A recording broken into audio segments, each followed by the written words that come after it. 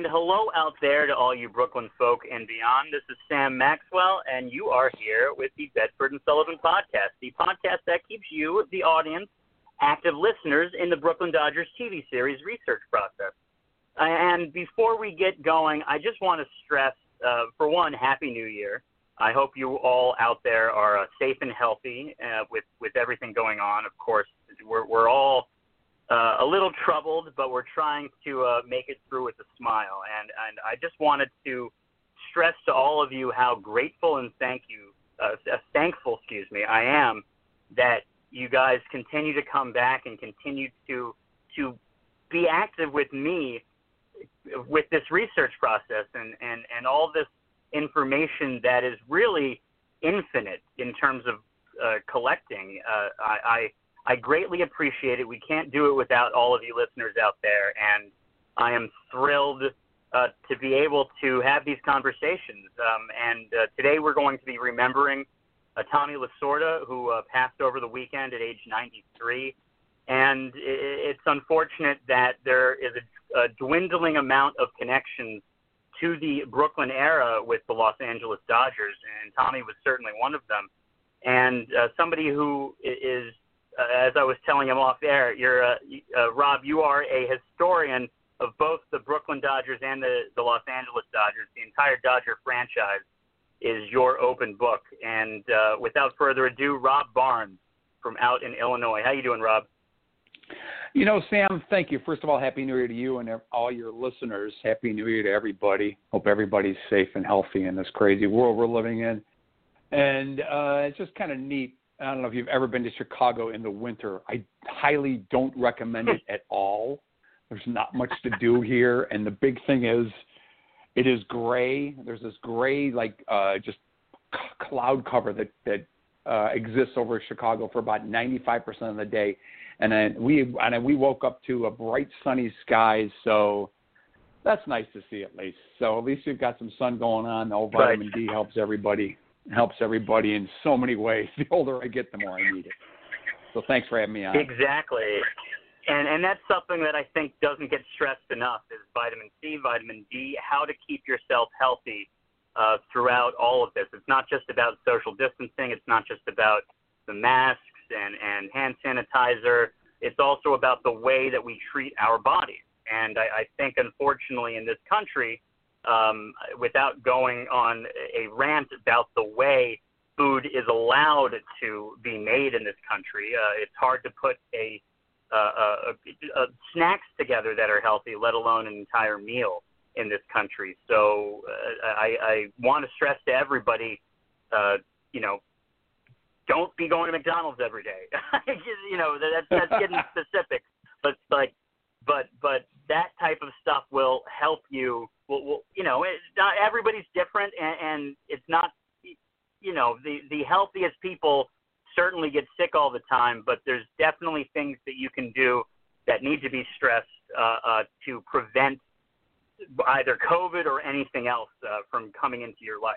And because one way or another, as we are reminded every day, Rob, as we are reminded as we remember Tommy Lasorda, is that life is finite, and one day it'll be taken away from us. Even it's something that there's always, until the day you die, this disconnect, because everything seems so alive and everything seems so brilliant and just going strong, that it's something that it's hard when you see somebody as animated, especially as somebody as animated as Tommy. Your brain can't fathom how that could ever get taken away. Oh, very true. Larger than life is a nice way to describe Tommy from somebody who may not be as familiar with him as somebody as I am. Tommy was, his Brooklyn ties are, he came up. He was originally signed by the Phillies. Dodgers drafted him in one of the minor league drafts. Worked his way in the late 40s. It took him like 5-6 years to work his way through the minors. He said all sorts of. I've seen a lot of nice tributes to him. The Dodgers put out an incredible one.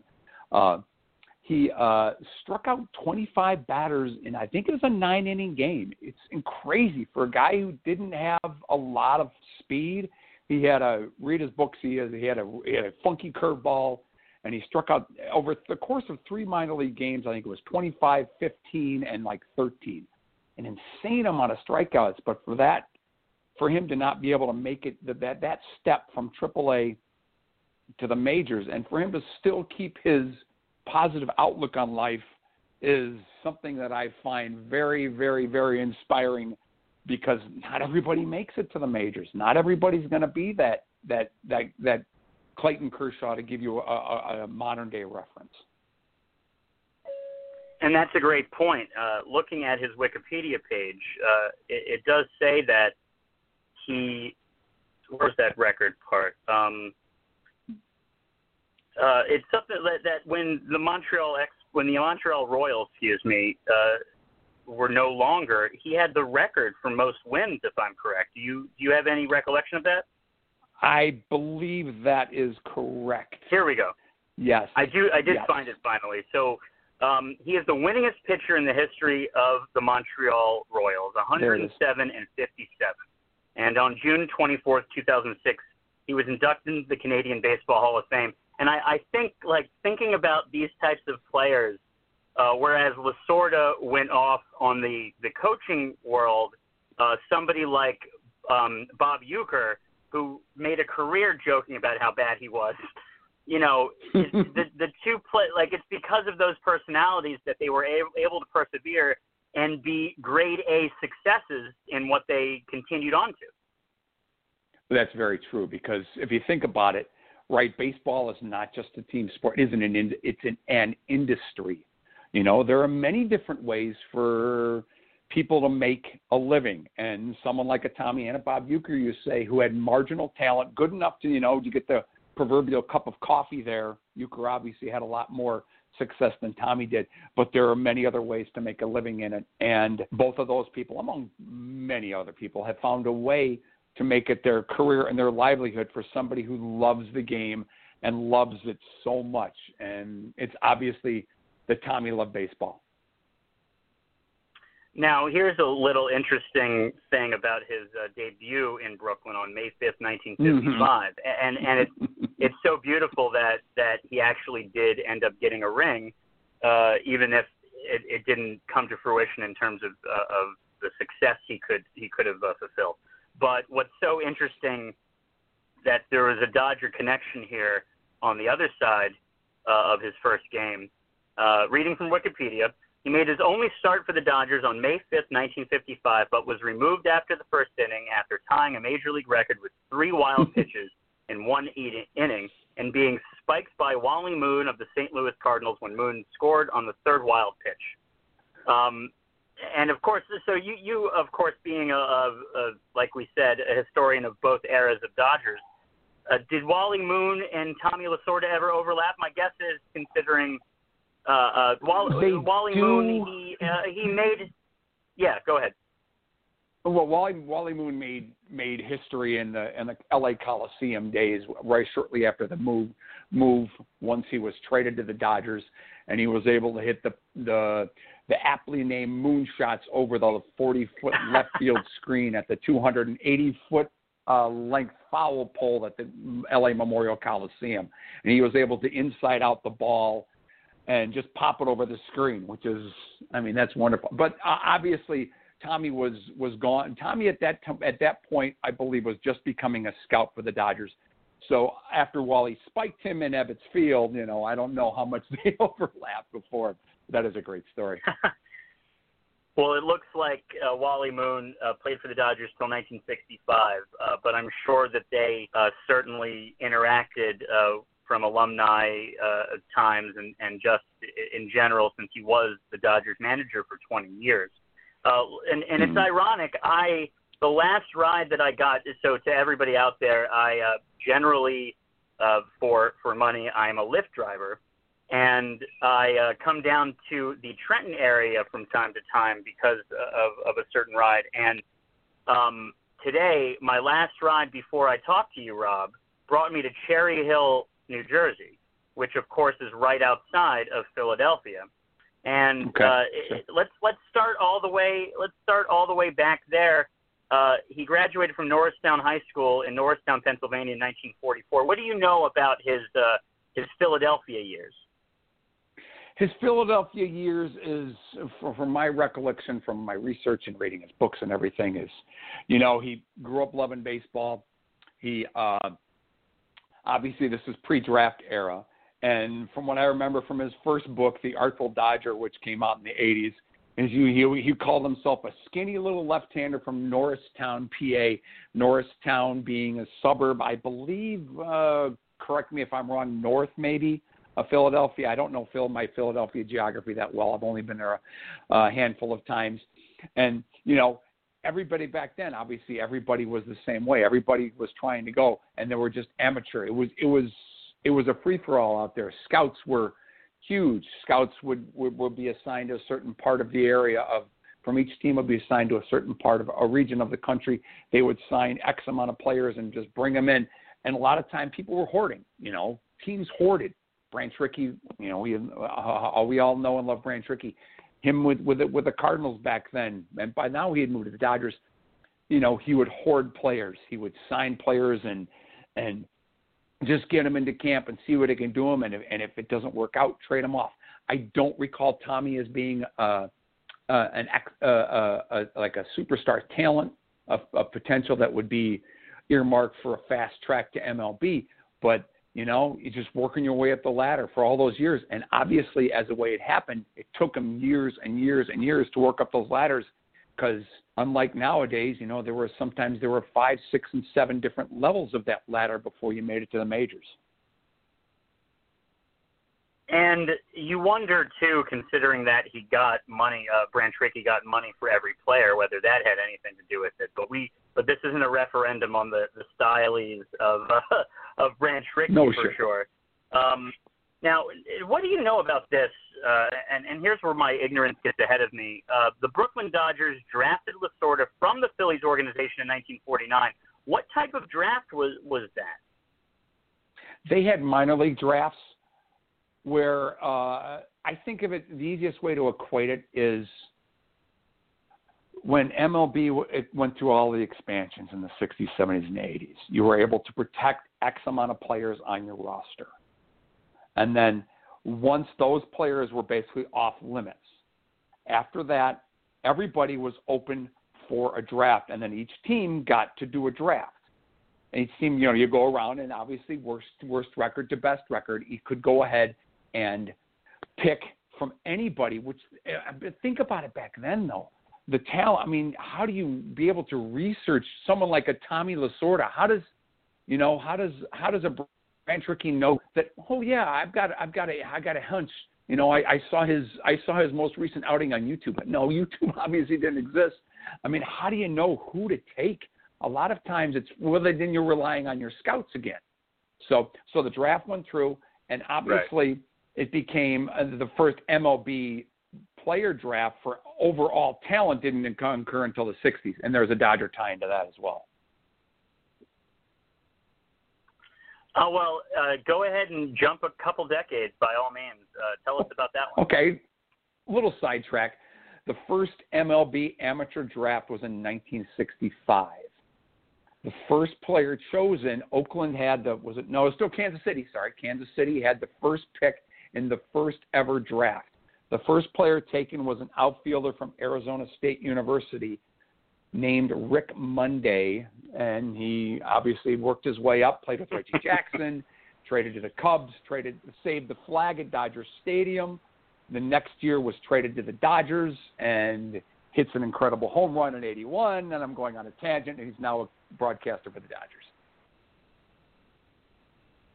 Of course, and that is a beautiful connection indeed, and that's funny the way all of this ties back around. And think about like the Philadelphia connection. Once he made it to Kansas City, of course, the Athletics used to be in Philadelphia, and we're now in Kansas City at the time. And just a little bit of just some more reading from Wikipedia. Before the 1956 season, Lasorda was sold to the Kansas City Athletics. Kansas City traded him to the New York Yankees for Wally Burnett in July 1956. He appeared in 22 games for the Yankees affiliate AAA Denver Bears in 1956 and 1957, and then was sold back to the Dodgers in 1957. During his tenure with the Bears, Lasorda was profoundly influenced by Denver manager Ralph Houck. Correct me, however, I'm supposed to That's pronounce correct. it. I don't know. It's Houck, right? Yes, it is Houck. Who became Lasorda's role model for a major league manager. Quote, Ralph taught me that if you treat players like human beings, they will play like Superman, end quote. And he told Bill Plaschke in the biography, I Live for This, Baseball's Last True Believer, quote, he taught me how a pat on the shoulder can be just as important as a kick in the butt. To just finish this paragraph, Lasorda returned to Montreal for 1958 through 1960 season, but was released in July 1960.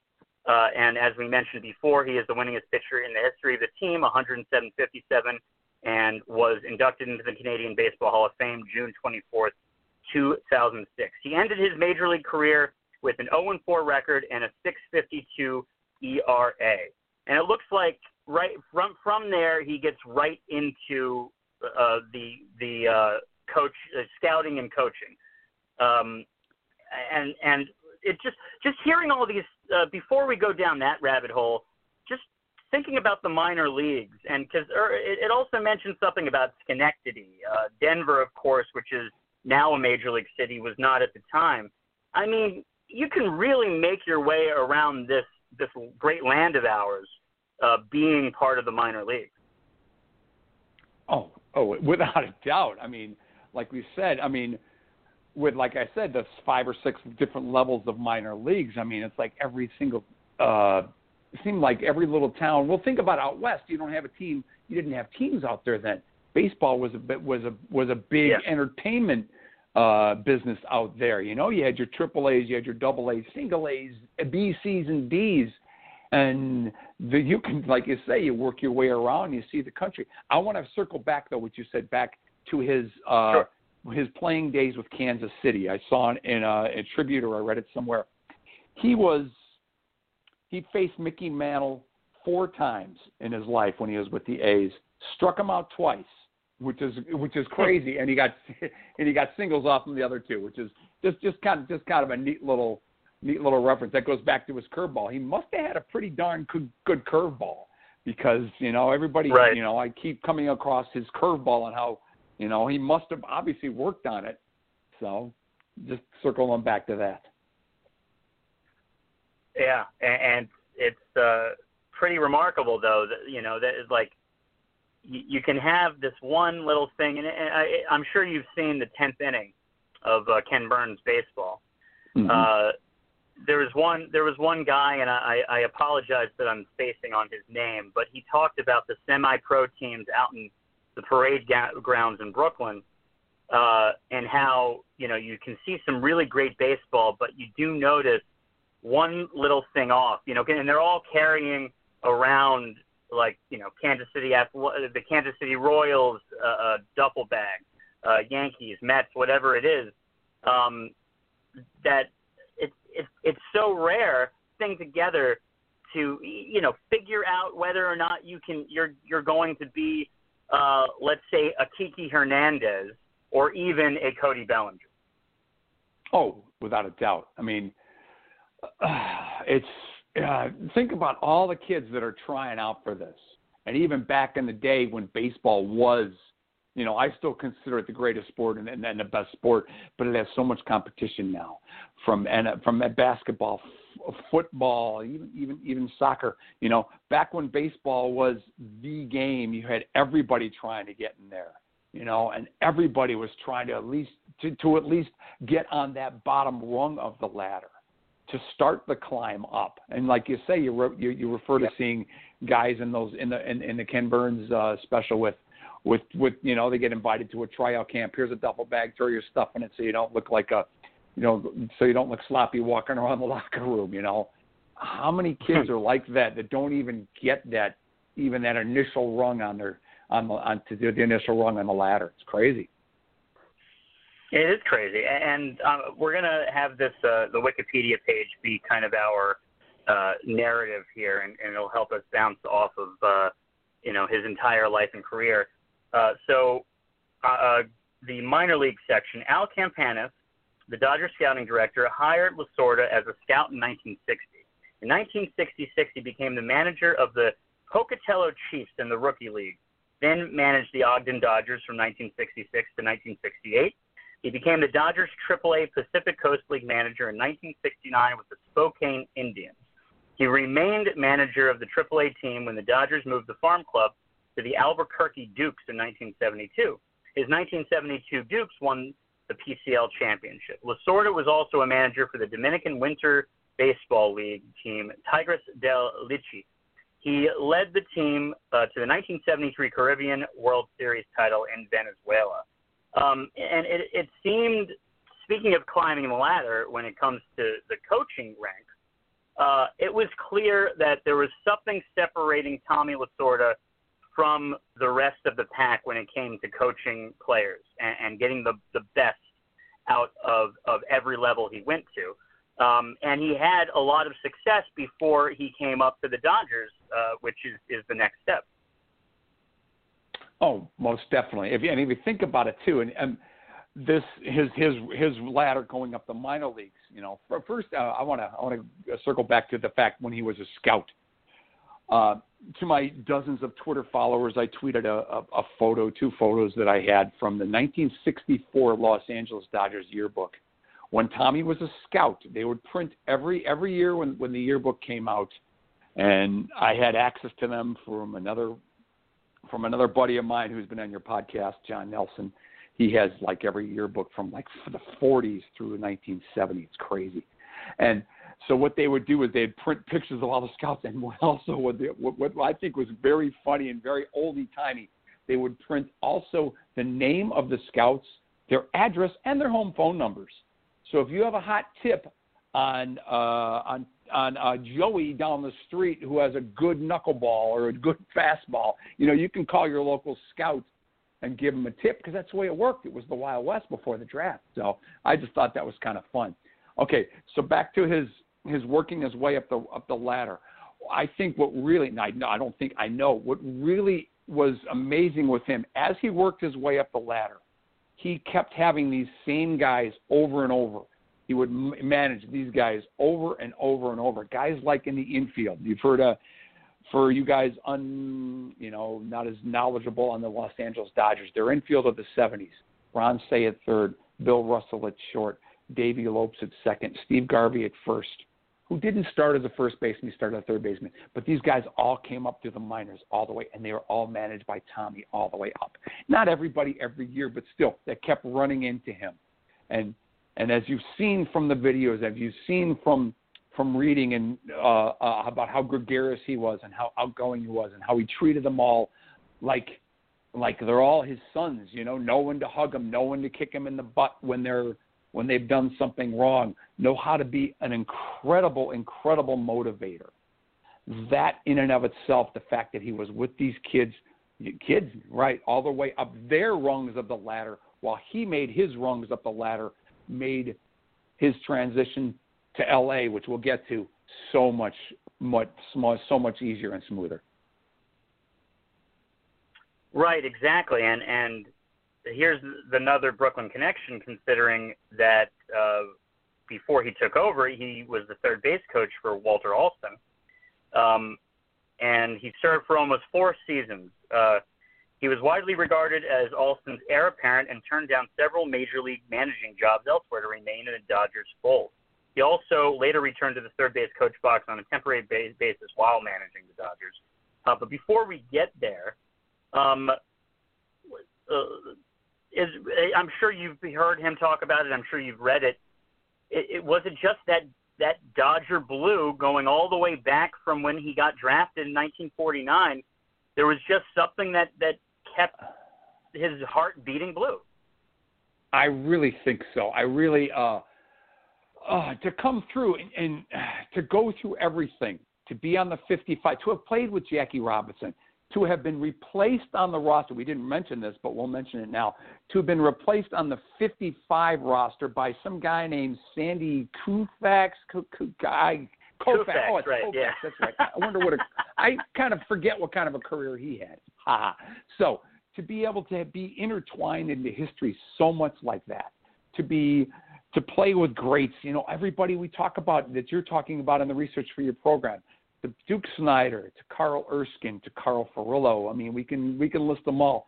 To be able to have just a little bit of a tie-in with those guys, and then to be able to, make his way back to Dodger Blue.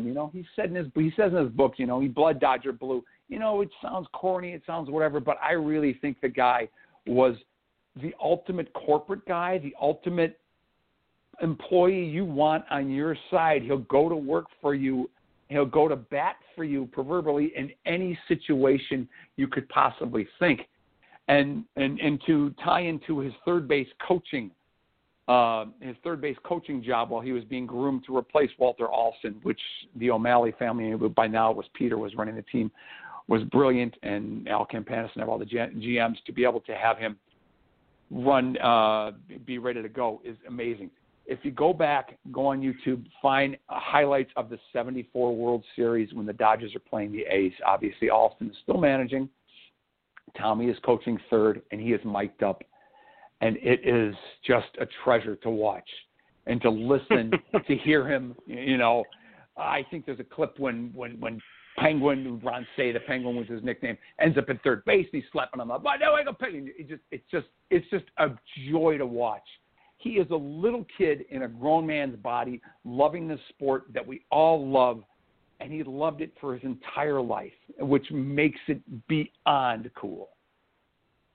And it also just makes you think about how, it's pretty fascinating as well as unique. And now, of course, it's famous that Walter Alston had basically 20 straight years of one-year contracts. But they basically went from, as a franchise, including Brooklyn and LA, 20 years of one manager, and then another 20 years of another. That's 40 years, just two players. And especially me as a Mets fan, we're hoping that a brand new era of organizational competency has been brought upon us now. But literally, within 2-3 months, everybody's talking about whether or not this guy can cut it. Nobody ever. I don't know whether it's just having to do with the impatience of the modern world, or whether it's just that unique. I mean, what's your take on that? I think it comes down to stability. You talk about Walter Alston became the manager in 54. They stumbled in 54, and a lot of people were going, "Wait a minute, what is this? This guy is, this is not the right thing. What are we doing? Did we do something wrong?" And a lot of people were calling for his head after I think it was a second place finish of the Giants in 54. But they were patient. They allowed the process to work its way out because Walter was the actual 180 degrees opposite of what Tommy was. Walter was quiet. He was stoic. He would sit in the bench. He would just let the game play out. He would talk to his coaches. He was not, up and cheerleading and slapping guys on the butt as they come in and doing the Tommy shtick, which didn't necessarily rub with some people, as vice versa. Tommy shtick didn't rub with some people as well. But the fact that the O'Malley family stuck with Walter Alston through thick and through thin, there was a lot more thick than thin, especially considering he was manager during the move, and all of a sudden they won in 59. They're crazy good in the 60s, and now he's getting older. After Koufax retires after 66, they have a little bit of a downward spiral a little bit. Then they get all these young guys that Tommy managed in the 70s, and then they hand it off to Tommy Lasorda in the tail end of 76, really beginning of 77. And the stability of having, like you say, of having one manager for 40-plus years is something we'll probably never see again, but it is something that I think could be studied upon as just the fact that the stability there leads to success and breeds success? Yeah, it's very difficult because it's hard that you're going to be, a winning team for 20 straight years. And of course, the Dodgers had some ebbs and flows. And by the tail end of his managerial career, things were, they were not perennial playoff contenders. But at the same time, that was the Mike Piazza era, but that will obviously, I'm jumping the gun here a little bit. There's a connection with Mike Piazza and Tommy Lasorda. So this does, the next part does cover, basically covers his 20 years, but we're going to read the first paragraph and then go back a little bit. Lasorda became a Los Angeles Dodgers manager September 29th, 1976, upon Alston's retirement. He managed the final 4 games of the 76 season. He compiled 1,599 wins and 1,439 losses as Dodger manager, won two World Championships, 4 National League pennants, and 8 division titles in his 20-year career as Dodgers manager. His 16 wins and 30 NL championship games managed were the most of any manager at the time of his retirement. His 61 postseason games managed ranked 4th all-time behind Bobby Cox, Casey Stengel, all of whose games took place during the World Series and baseball's pre-divisional play days, and Joe Torre. He also managed in 4 All-Star games. So let's go all the way back to him taking over at the end in 1976, and they make the World Series in 1977. See, this is my wheelhouse. This is my wheelhouse. 1977, when he was basically his first year. I was a sophomore in high school. I was a Dodger fan. I was digging it, living outside of Chicago. It was hard to be a fan in the pre-internet days, but I still was a fan, and it was cool. And he had a loaded lineup in 77. 77 was the year the Dodgers became the first team to have 40 players hit 30 or more homers. Ron Say, Steve Garvey, Dusty Baker, and Reggie Smith. And Dusty Baker actually famously did it on the last day of the season. It was pretty crazy. That's a great story in and of itself.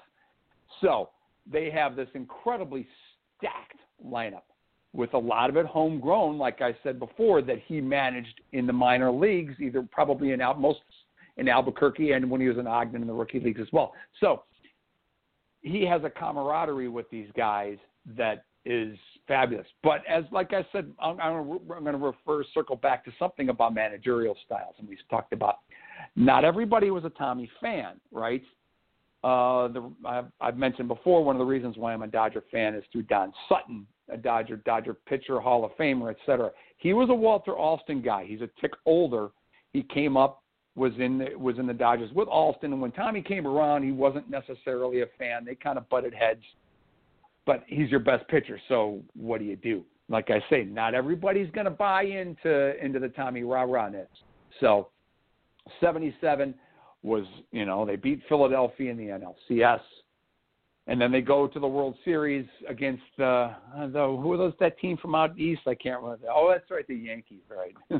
For how many times have the Dodgers played the Yankees in the World Series? It's really wonderful. And my mother used to say, who I think I've referred to this before, oh, God, it's always the Dodgers and the Yankees in the World Series. I would love to see it again. So 77 happens to be a year of sorry, go ahead. 77 is the year of Reggie Jackson and his 3 home runs on 3 straight pitches in Game 6, I think it is, and an incredible performance. You got to tip your hat to him. So that's 77. Well, so let's focus real quick on that specific game and the infamous soundbite that occurred afterwards by Tommy Lasorda. And these things become just as famous as the actual games itself. I wish we could play it. Of course, we cannot. But without using all of the colorful language, if you could kind of break that down, please. I haven't heard it in a while. I heard the Kurt Bavacqua one just last week, which is just on a parallel to being of brilliancy. It is. Let's just say he is asked by a reporter what he thought of Reggie's performance, and Tommy's response is laced with a lot of profanity, as which he was known to use throughout his career. Go. It's on YouTube. Go find it. And it's right. Obviously he does not say I have a lot of nice things to say about Reggie Jackson. Yeah. Right, but what I love about it is the nuance of the way that he breaks down some of the ridiculousness of the way certain reporters go about asking these really cliche questions. And he just reminds you that it can't always be, well, we really wish we had thrown some better pitches, but the guy's a machine, and you got to tip your cap to him. That would have been maybe the cliche way of saying it and the respectful way of saying it. But Tommy Lasorda, and respect is another nuanced conversation about what exactly that means. And of course Reggie has not always necessarily been loved by everybody as well. But you got to think though, because Reggie has a nice personality as well, that I'm guessing he actually probably chuckled and kind of appreciated the moment. Oh, I'm sure Reggie did. Like you say, you talk about Reggie, and he had a great personality, and like I said, he didn't necessarily gel with everybody that he ran into. Obviously, him and George Steinbrenner, that's a whole other tangent.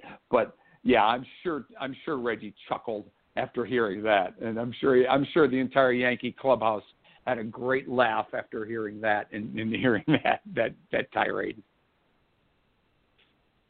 So, not to speed it up or anything, but they lose in 78, and let's go to 81 because that was obviously it was a split season. A lot of people were talking about it with this past season, which is ironic that the Dodgers ended up winning it as well.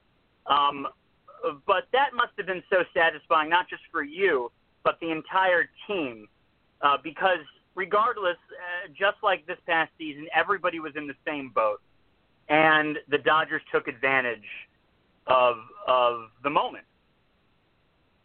Most definitely. First and foremost, just a quick primer on that season. With the strike, they declared at the day of the strike, everybody in first place won the first half. Boom. So the Dodgers had won the first half. They were in first place. They could, quote unquote, coast a little bit in the second half. They did. They finished, I think, second or third. Houston won the second half, so they had to play. So there was an additional round of playoffs, basically like what it was before in 2019, not with the additional round we had in 2020. In 2019, you had first a division series, then a league championship series, and that was the first. And that didn't happen again until after the strike in the 90s. So therefore, the Dodgers go down 2-0 in the division series to Houston. They have to fight their way back, and they do. They go down 2-0 to Montreal in the NLCS and fight their way back. And to my previously referenced Rick Monday home run, it is called Blue Monday in ask Montreal Expos fans about that one, and they'll be like, Dodgers are down it's tied in the eighth inning of Game 5 in Montreal. It's been snowing. It's a crazy day. Rick Monday hits this incredibly awesome homer to basically propel them to the World Series. So that is fabulous. And then the 81 World Series, just in a nutshell, is the Dodgers and Yankees again for the third time in, I guess, 5 years now, and about the 8th or 9th time overall. And finally, a little payback. This is when George Steinbrenner runs into some LA fans in an elevator in Los Angeles, and there's allegedly a tussle there, but whatever. And, Tommy's his master motivator self through them. And the Dodgers win it in 6 games, clinching it at Yankee Stadium on I still remember it. I was a freshman in college, sophomore in college, watching on a little itty-bitty black and white TV, and it was glorious. And that must have been even more of a cherry on top, the fact that they did it on the Yankees' home turf. Oh, yeah. Most definitely. Yeah. Good stuff. Good stuff. Now, this part, it's, as being a Mets fan, it's a little sour place, but the 1988 Los Angeles Dodgers, who were underestimated against the Mets, who were underestimated against just talk about Tommy Lasorda's role in pushing that team up beyond everyone's expectations. Once again, master motivator. Like you said, the team was, by the time the playoffs came around, I mean, they were hobbled. This was Kirk Gibson's first year as a free agent. This requires a little backstory, and it involves a former Met, Jesse Orosco, at Dodger Town in spring training. One of the first games, everybody's there. They're getting ready to go out for the first game, and Jesse Orosco decides to pull a little prank on the new superstar Kirk Gibson. Jesse Orosco takes some eye black, puts it on the inside of the inside rim of Gibby's cap, and when he, unbeknownst to him, I don't know if they're outside, whatever, Gibby goes to put his hat on, notices that there's this eye black all over his forehead now, and he goes ballistic. He goes absolutely insane. A little backstory on Kirk Gibson. Kirk Gibson was a football player as well as a baseball player at Michigan State University. He has that football player mentality. He played baseball like he was a football player, with everything going 1,000 miles an hour all the time for a short burst. Kirk Gibson goes ballistic. Kirk Gibson gets in front of everybody with Tommy's blessing and says, listen, I did not come here to be with a bunch of clowns. I did not come here to do this. I came here to win. So that speech of Gibby's at the start of spring training in 1988 basically propels the Dodgers to overachieve to the nth degree because, like we say, nobody picked them. They did not have that much talent. And by the time the playoffs came around, they kept having injury after injury. Gibson go to the playoffs. In Game 6 it is, or Game 5 because they had to go back to L.A. In the rain in Shea Stadium, Gibby goes for a fly ball, and I can't remember it to me. I think it's his knee. He pulls his knee, and he is basically out. He is out for the rest of the NLCS. And that night game, Mike Scioscia hits another famous homer in Dodger history to win that game, to send it back to L.A., where Hershiser closes it out. I don't know what you're talking about. I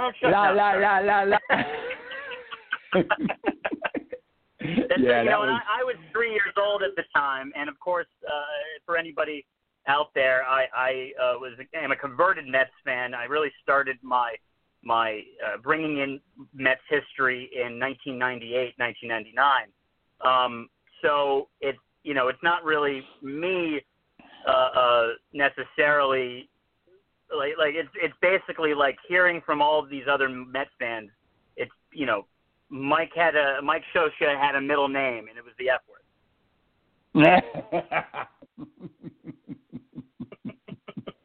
That's okay. That's we say that we got plenty of guys. Hey, back to little sidetrack back to '85 when the Dodgers blew it. Jack Clark and Ozzie Smith did it on consecutive games. You can look it up in the '85 NLCS, and I was a little upset at Tommy Lasorda on that one for his pitching, but that's another story. So back to '88. Okay, so they get past the Mets, which nobody predicted them to win. They go against the Bash Brother A's. Little pre-steroid maybe with Mark McGuire and Jose Canseco. They're still, they're probably just starting to get into it. And everybody knows the story of Game 1. Gibson doesn't play. They're down 2. It's the 9th inning. Everybody says he's out of the lineup. He doesn't come out to be introduced before Game 1. Around the 7th or 8th inning, Gibson is in the clubhouse. Gibson's listening to the broadcast, and he's hearing Vince Scully, of course, talk about how Gibson's not available to play. and it motivates him a little bit. You know, he goes out and starts hitting the ball off the tee in the tunnel underneath Dodger Stadium, and he finally gets the clubhouse boy. I think it's Ben Hines. No, he gets the hitting coach, Ben Hines, to go tell Tommy, you know, I got in a bat for you. And so, bottom of the ninth, Mike Davis with the incredible stolen base before the walk and then the stolen base. And then you know the rest, the history. I mean, one of the greatest home run in L.A., if not Brooklyn, in all Dodgers history is hit then and propelled the Dodgers to win in 5 over a team that won 100-plus games, and the Dodgers were decimated by injuries, and an incredible pitching performance by Orel Hershiser propels them to the championship. It was crazy awesome. Yeah, and I do remember his clubhouse, like the clip I've seen of him saying nobody believed in it. No, I forget what the first thing he says, but I think he said something. Nobody said we could get past the mighty Mets. That's the one that stuck out to me. Like, nobody believed we could do it, but we believed it, and everybody screams. Yep. Yeah, because nobody thought we'd win the division. Nobody thought we beat the mighty Mets. We thought to beat the team that won 100, I want to say 4 games. Yeah. Right. I mean, that was master motivation. First of all, the tone of the entire team was set in the right way in spring training by Kirk Gibson after the head incident, and Tommy Lasorda was the master motivator, pulling all the right strings, having a little bit of luck behind him when he needed it. But that's, come on, we all know there's a, you hit the ball at somebody, it's on the screws, it's an out. You hit a little flare, it's a base hit. That's the way baseball works. It's part of the beauty of the game. So all that was working for the Dodgers in '88. Interesting tidbit, Lasorda managed 9 players who won the NL Rookie of the Year award. The winners came in 2 strings of consecutive players. From 1979 to 1982, he managed Rick Sutcliffe, Steve Howe, Fernando Valenzuela, and Steve Sachs. From 1992 to 1995, he managed Eric Karros, Mike Piazza, Raul Mondesi, and Hideo Nomo. And before retiring during the 1996 season, he had also managed that year's eventual winner, Todd Hollandsworth. And it sounds like that goes to what the 2 words you keep using about Tommy Lasorda, master motivator. Yeah. And here's another thing too that is true, that I always thought was true. I've seen it, the point driven home to me during the tributes I've watched over since he passed last week. He was not afraid to play the young guys. He always wanted to, because there's a shelf life of a player. We all know that. You get old, you're not the guy coming up who's 22 is a lot quicker and better than the quote unquote better than the guy who's 32. So he always knew when to put the rookie in, when it's time to platoon, when it's time to say, and the Dodgers have always been famous for this. They've always been famous, and they took a lot of heat for it. They've always been good at trading somebody a year or 2 before the decline really starts to hit. That way you can retrieve enough for them on the backside, and that way they don't necessarily hurt your team. So those 2 strings, especially I love the first string with Sutcliffe, Howe, Valenzuela, and Sachs. I mean, back to 1981, Fernando Mania, as it was called, set Los Angeles and the baseball world on fire. This guy was amazing. He had like 6 out of his first. He was like 8-0 by the All-Star break by the time of the strike, and with like a 1-point-something ERA. It was just unbelievable, and how it was just so good for baseball. How good it was for Southern California with a large Mexican-American population base to have Fernando there, and it energized the fan base, and it was just crazy. Every time he came out and every time he was scheduled to pitch, whether it was at home or on the road, it was a party. It was fun to watch it from afar. Yeah, it's still to this day, you can check out clips, the MLB Network or wherever you want to find it. It shows the grip baseball could have on popular culture. And that we really haven't seen in many ways in a long time. It was nice to see that both the youth record, the youth ratings were up this year, as well as the ratings overall.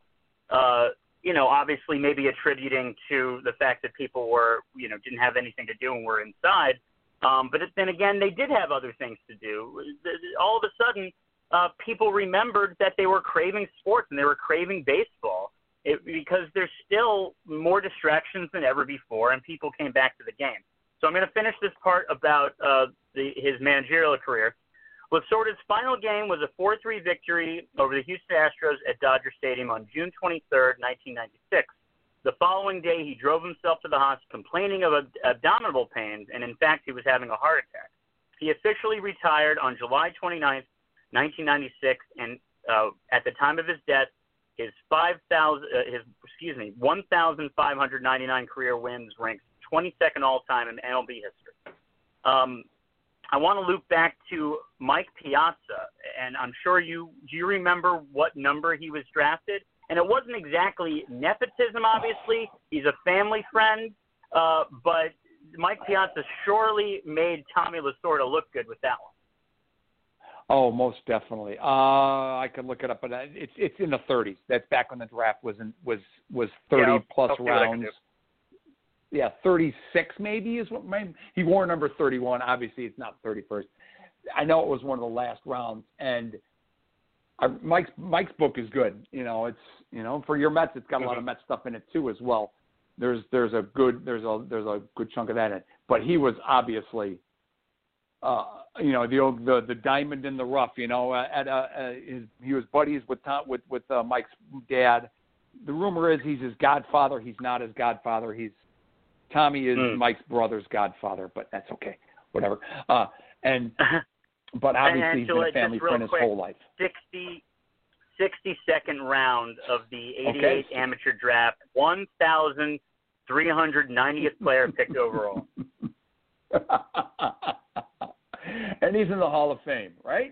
Okay. And he's in the Hall of Fame. Right. I mean, right. And not to tangent, I was a Yankee fan at the time, but I basically got obsessed with baseball, and the fact that my town had two teams was just a godsend for me. And Mike Piazza's swing, that follow-through that and you can talk to this about having first seen Mike when he came up, that follow-through, the way that he would bring the bat all around and bring it back across his shoulder, it was just so unique to Mike Piazza himself that I thank Tommy Lasorda from the bottom of my soul for bringing Mike Piazza to the Major League world, helping to bring Mike Piazza to the Major League world. And I without reading everything after this, I hope that you can talk about Tommy Lasorda's post-managerial career with the Dodgers and what he's meant afterwards to both Los Angeles as well as the Dodgers overall. Well, and the Dodgers overall, and baseball overall, ambassador of the game. He rode his popularity and his success as a career manager. Yes, obviously after '88, the fortunes of the Dodgers, they went on a downward spiral. Let's be honest. Game 5 of the World Series in 1988 was the last postseason game he won. Sadly, So one of the books that I read on him says, it was post the heart attack, and he hinted to the fact that maybe he shouldn't have retired so early. Maybe he felt a little pressure from above that it was time to move on, and he was preceded by Bill Russell, one of his mentees and shortstop from the infield. And so Tommy became, he was always at various roles, whether it was assistant to the chairman. He was a general manager for a while during the Fox era after I believe Dan Evans was let go. I could be wrong there, but he was a temporary general manager. He always had his hands in scouting. He was always a fixture at spring training. There are during the tribute that the Dodgers put out.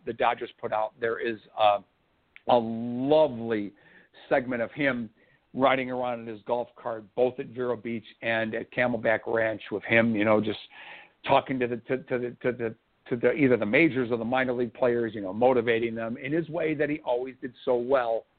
And And that's just a real nice tribute. And he even actually came back and managed a minor league game, and I believe it was 2008, when it was a split squad, and Joe Torre had the big league club. I think it may have even been in Japan.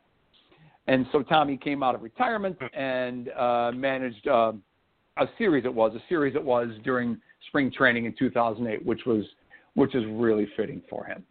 And he was always a presence at Dodger Stadium throughout the years and on the road. My one time that I met him was in the bowels of Wrigley Field and just a few years ago in 2016. So he was always a fixture with the team. And I think he came to Chicago because we have good Italian food here. That must be it. He also, you may have just mentioned this, but he won a gold medal in 2000, beating I did not, but he Cuba. did, yes. And he, of course, basically one of his last champion bouts, he beat favored Cuba. He overcame all the odds to bring United States to a gold medal. He was a master motivator. And one of his other infamous moments was when Vladimir Guerrero, lost his bat while swinging, and it flew towards Lasorda, causing him to fall backwards. He was unharmed, but it made for a great video bite. Yeah, that's in the All-Star game. I think it was 2001. Yeah, that's a great. Yeah, that's a great video. And there's also obviously the video. Go out and find it, of the Philly Fanatic. He and the Philly Fanatic had an ongoing battle. The Philly Fanatic always make fun of him. And finally, and one he day, didn't. the Philly Fanatic. It's funny about that. What's funny about that too is that Lasorda looked rather serious. like he wasn't in on the joke. He was just like, I'm not going to let this guy make me out to be a fool. Well, the backstory is it wasn't only a one-day thing. It had been going on for a while. The Philly Fanatic had been doing some things. He'd been doing, poking fun at him. And finally, when he brought the doll out with the Lasorda jersey on it, and that's when Tommy flipped his gear. It's a great. You go out there, you can find it. It's on YouTube. It's in the tribute videos. You see him, and he does. He flips his gear, and I think he is. You're desecrating the Dodgers uniform. You're going to do that. You're going to have to deal with that, with the wrath of Tommy. Exactly. Well, we have to wrap up. First want to say that just giving my condolences out there to the Lasorda family, as well as the friends of the Lasorda family. Such is life, and I hope you were all comfortable right now as best as you can in your mourning. And Rob, I want to thank you so much for helping to lay out this unbelievable this unbelievable baseball life that was Tommy Lasorda. And if there's anything else that you want to touch on before we go, by all means, please. Oh, thank you. First of all, foremost, I'm always honored and humbled to be asked to be on your show, Sam, because I love what you're doing in your research, and I can't wait for it to keep progressing.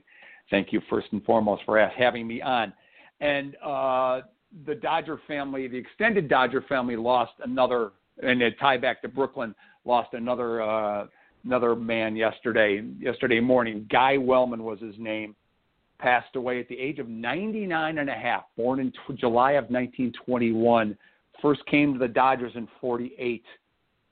He was a minor leaguer, a very nondescript minor league player. He was a catcher. And then after his playing days, he became a scout. He became the minor league catching coordinator. He was a lifer. He was a Dodgers lifer. And my tie-in with Guy is that in the 1980s, he was asked to run the Dodgers fantasy camps at Vero Beach. So my paths crossed with Guy Wellman twice in 2007 and 2008, right at the tail end of Vero Beach. And he was a wonderful man who loved life and who loved the Dodgers. And it was just really, really neat to be experienced and be able to spend a couple of fabulous weeks with him, along with some of the other Brooklyn guys that I got to meet. So rest in peace, Guy. You will be missed. And our condolences go out to his family and friends as well. I appreciate you informing me of this. And, we just got to take every day as best as we can and hope that we we can go as long as we can. So, Rob, it's always a pleasure. Thank you so much for joining us, and thank you all out there for listening, as always. We will be back shortly. Take care. Thanks, Sam.